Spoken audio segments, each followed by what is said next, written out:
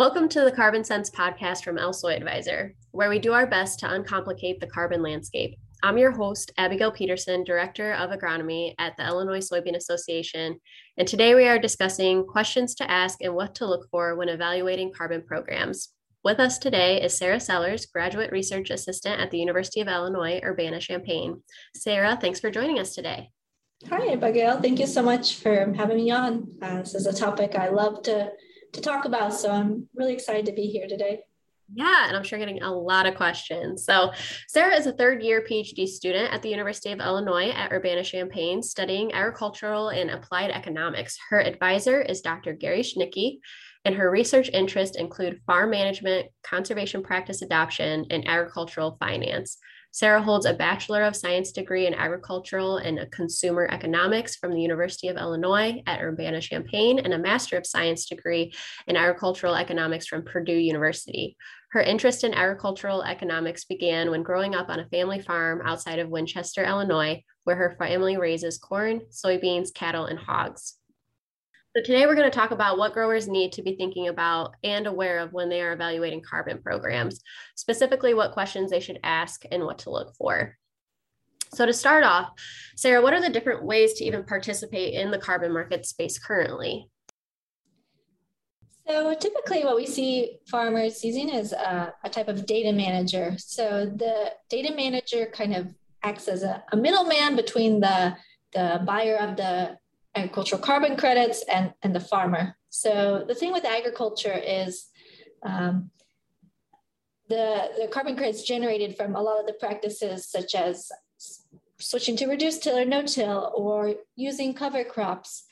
It can be relatively small. So what that data manager does is they take all these small pieces and they put them all together from all of the farmers. They aggregate kind of all of the sequestration. So that's kind of one of the reasons why these data managers exist, is to kind of put all these small pieces of carbon sequestration together and sell it.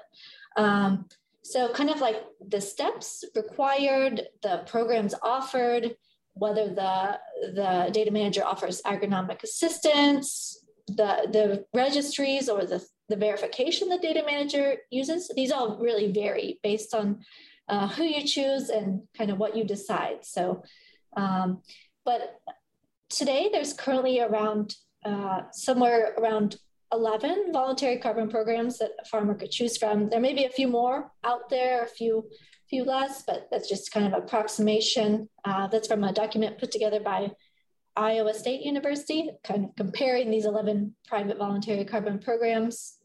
And one thing I will mention is it's amazing how much everything's changed. I mean, we started working on this project last year. My advisor, Dr. Gary Schnicke, and I, and some other researchers, we put together this article, What Questions Should Farmers Ask About Selling Carbon Credits, last spring, and it's amazing how much has changed since that time. So I'm expecting this kind of market and these ideas to keep evolving even more this year. Yeah, it's great to have your guys' eyes on it because it does change so fast. And then you'll see, another news release or another announcement that kind of confuses things. So it's nice to have the University of Illinois and other land-grant colleges that are working together to understand this for farmers and get some of those questions answered unbiasedly and make a little bit of sense out of it. So that's awesome. And so jumping into the next big question of what I would want to know if I was getting into the carbon space is how much will I be paid and how long does it usually take to get these payments? Absolutely. I think this is probably the number one question a lot of people are asking. And when this all kind of first started last year, I think things were a little less clear, what does a farmer have to pay? Do they need to pay for the soil testing? Do they need to pay fees? Do they need to pay withholding for carbon losses? But now some of that's kind of been smoothed out, I think, and it's a little more straightforward. So what we see is some companies are paying per practice and some companies are paying per acre or per credit generated. So for example, Corteva is guaranteeing a minimum of $15 per credit. and they're projecting that to increase up to $30 per credit. Indigo, they were at $10 per credit in 2020. That was their guaranteed minimum. And now they're guaranteed a minimum of $15. And they're also projecting that to go up to $30 per credit. We can kind of compare that to Bayer. They're paying based on practice adoption. So they'll pay you $3 per acre for adopting reduced tillage, and they'll pay you $6 per acre for adopting cover crops. There's also another example would be Truterra. It was something that I found interesting is when they kind of started out, they were paying farmers per credit, but now they're giving farmers the option to choose. So you can decide whether you want to be paid per practice per acre program or a per credit program. So they paid $10 per credit in 2021. They're paying $20 per credit in 2022. Or if you want to do the per acre, they'll pay you $2 per acre. But thinking about getting the payment and the length of time, that's really going to vary from company to company, along with the payment structure too. So how much are they going to pay you up front? If they are, how much, are they going to take measurements before and after, and then base your payment kind of on those measurements? That really varies. So it's important to get a clear answer on that before making a decision. Yeah, definitely. Yeah, a lot of moving parts there. And so when you talk about the credits, what is a carbon credit actually worth? That's a good question. So one thing I will mention is this is all relatively new, and there's no really true price discovery in this market. So, for example, one thing we've studied a lot is Alberta, Canada. They have a agricultural carbon market, and they've had that for since around 2008, I believe. So they've kind of been through some of this, but their system's a little bit different because they have a cap and trade policy in place there. So this creates a demand and a market to kind of trade these credits. Here, we don't have a true marketplace where the credits are being traded. So it's kind of hard to put a price on things because there's not this price discovery process happening. So I attended a sustainable agricultural conference last year where all these companies who have these agricultural carbon market programs, a lot of them were there. They were answering questions, giving presentations, and somebody asked them, how did you set the price for your carbon credits? And their answer was, well, we kind of just looked at what everyone else was doing and we set our price based on that. So what's kind of driving up the price right now is the competition between companies, since we don't have kind of that price discovery process going on. But one statistic I saw, there's a paper from Iowa State that kind of looks through the different processes of how each company buys and sells the credits.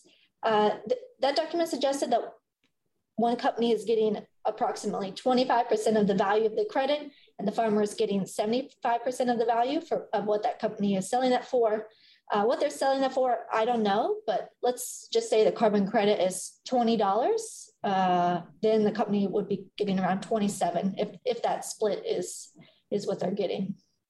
Gotcha. Yeah, because that was going to be the next question of, how does the carbon aggregator even benefit from selling your credit? So there is a trade-off there with, depending, I'm sure, with each company, how that's determined, but something to be on watch for. I know you don't have a crystal ball, and I'm sure you get asked this question a lot, but do you, with all your insights and research, do you see a type of standard for them to be all following a price per credit number, or within that market space to develop? Do you see that coming anytime soon?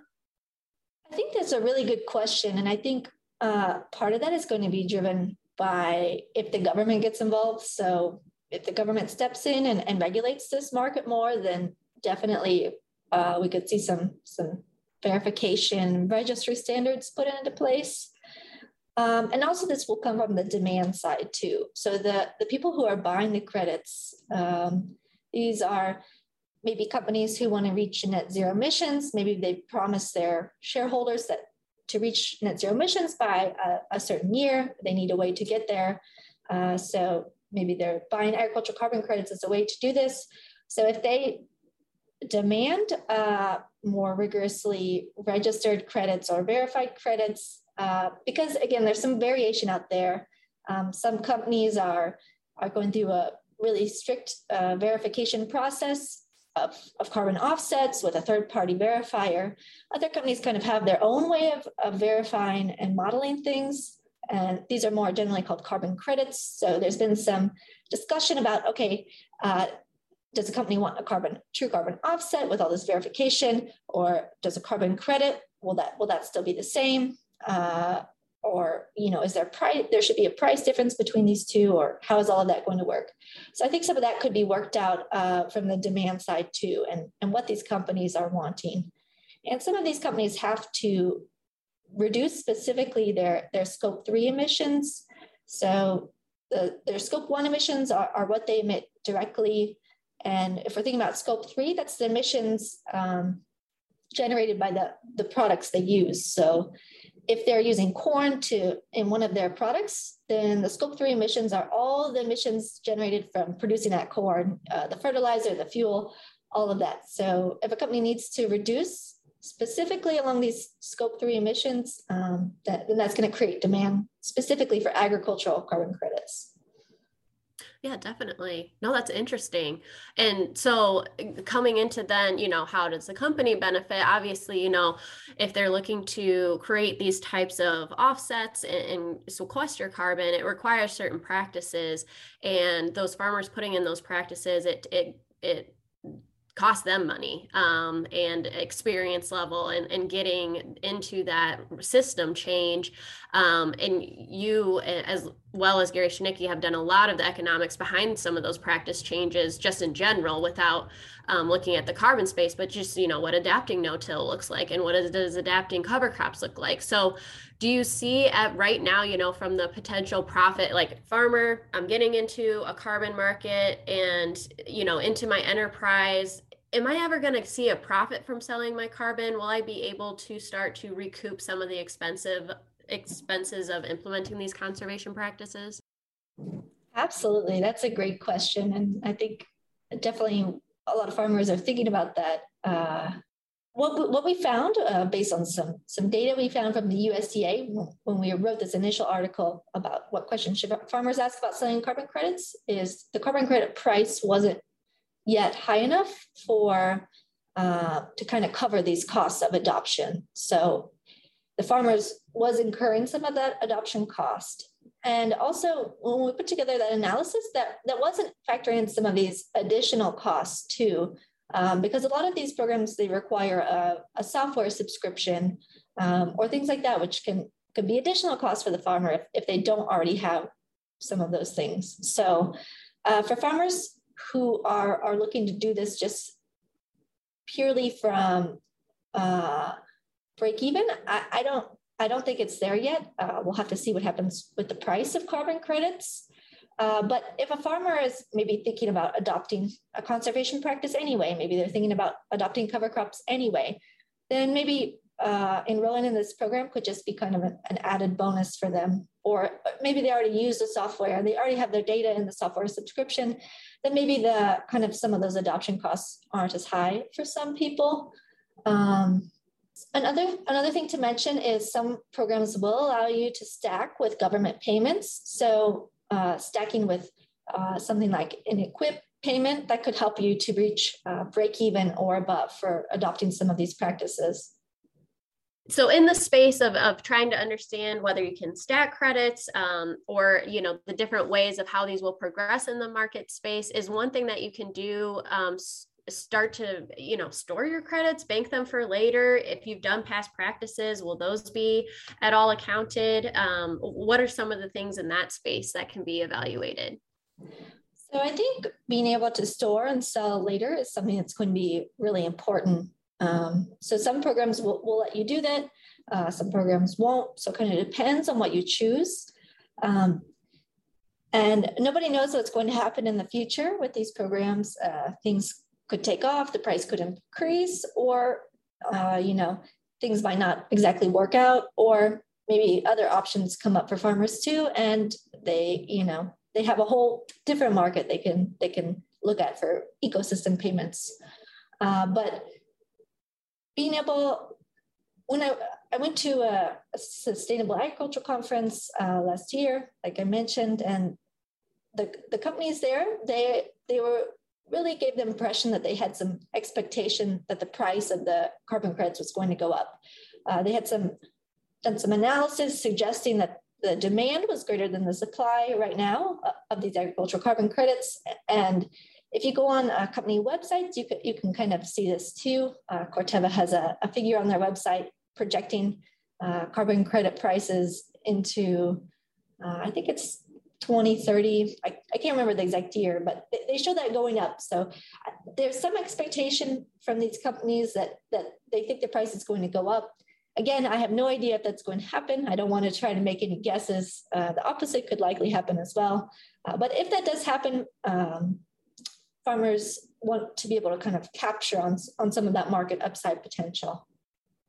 Definitely. Yeah, I think that's kind of one of the hard parts now is, you know, you can look into doing a couple of acres in this, but wanting to make sure that you're capturing the best opportunity. And is that starting now? Is that waiting? Is it, where is this going? And still a lot unknown, but it's good to hear that there's a positive outlook. And we know essentially that the need will be there for at least in the coming years. So that's good to know. And so in the scope of you know, looking into the credits and needing to apply for those credits, it takes a lot of data.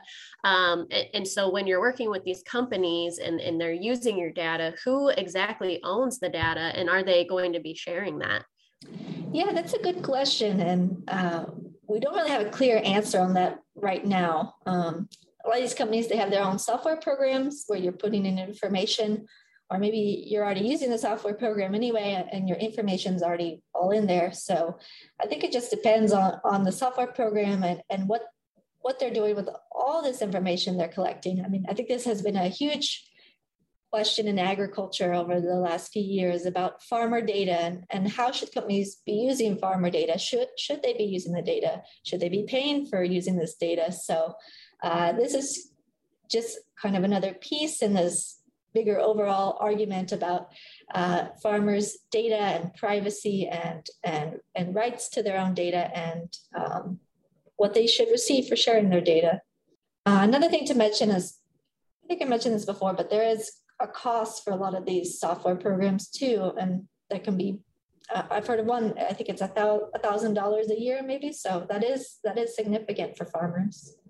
Wow, yeah, and so and that's very interesting, and so in that space, you know, either if there's a cost to it, or what I could be doing now to help start collecting and managing my data. Is there any tips that you'd recommend for getting prepared?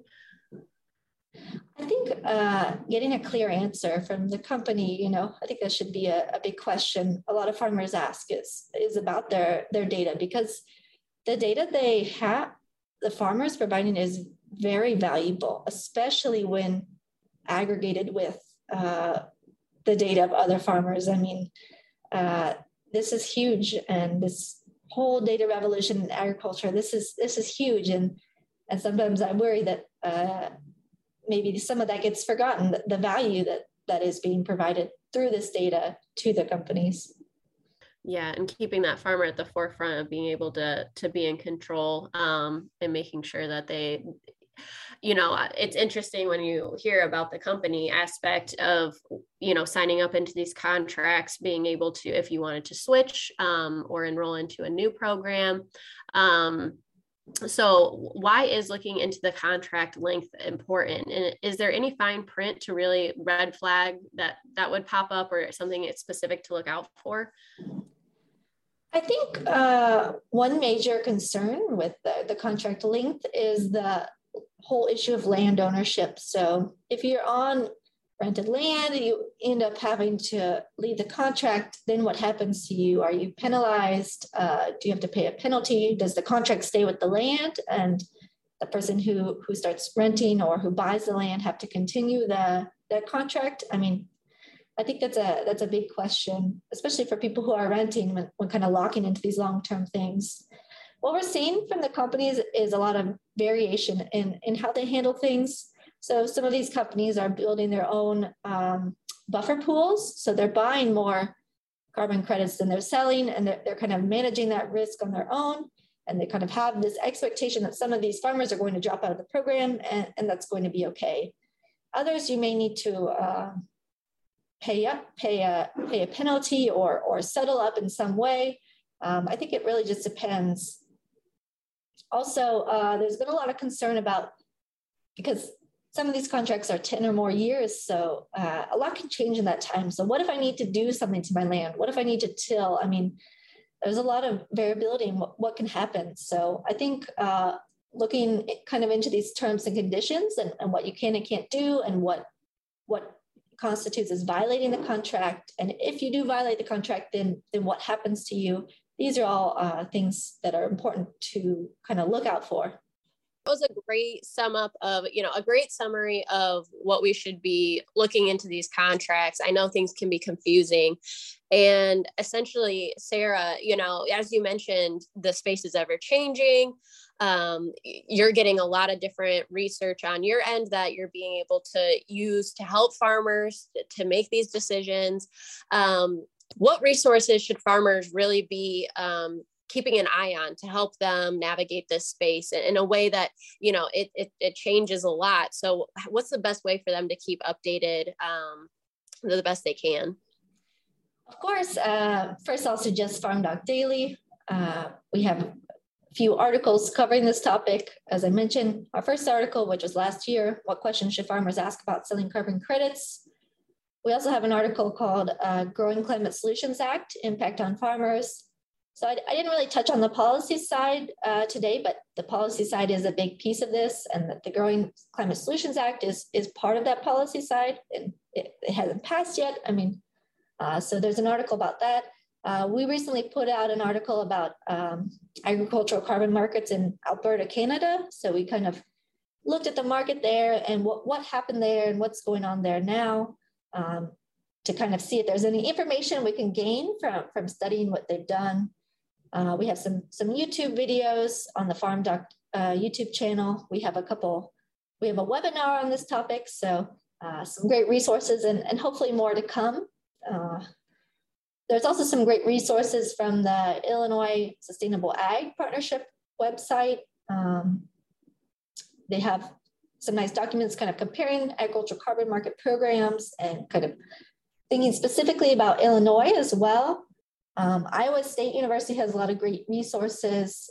They have a document, How to Grow and Sell Carbon Credits in U.S. Agriculture, that kind of goes through some of the questions that we brought up in our Farm Doc Daily article and tries to answer them and compare programs. They have another document that kind of goes through the process of how the credits are sold and where they go to and kind of what happens within each of these companies. And then the American Soybean Association website also has some resources as well, kind of comparing different agricultural carbon market programs. So these are just a few resources we've been sharing with farmers and trying to get the word out to help them get as much information as possible. Also watching current ag news and policy news to try to keep up with the latest changes to any of these programs or latest policy changes. I think that's a big part of this too. Well, that's great. Yeah, hopefully we can get more information to farmers and in a way that's easily digestible and getting more examples out there. As we go through this next year, it feels like a lot have been phasing out of their pilot stages and getting more into a routine program. And so just getting more information from those and being able to answer some questions of actual experiences. So yeah, it'll be interesting to keep up with and to track and see how this all evolves. So, and just finishing, there's so many more things that we could have touched base on. We'll probably have you do a lot more for our soybean farmers to get you in front of crowds to really share what you've learned as this year goes on. Any final tips for farmers that you just want to mention? Anything that hopefully maybe you're excited for in this new year? Something I'm really excited for is the USDA investment. They're investing $1 billion in like climate smart agriculture and these programs, trying to figure out how to kind of measure all this stuff. And I think this is really exciting because agricultural carbon markets are just one piece that's emerged from this whole bigger picture of agriculture and how it fits into sustainability and how we can give farmers credit for the work they've been doing for a long time that has benefits for the entire society. So I'm really optimistic because this is all just emerging, and with this new investment, I mean, there was a lot of applications, and I really think competition and investment and funding, they drive innovation and they drive research and they drive change.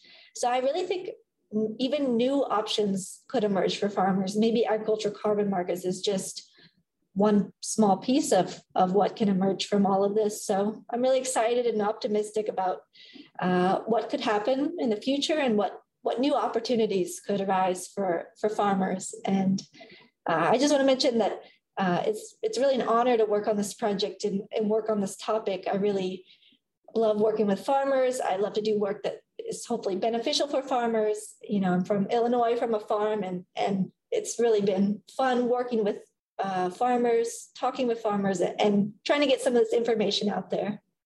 Well, thank you so much, Sarah. We're really lucky to have someone like you in the state of Illinois to be able to do this for us and have your expertise and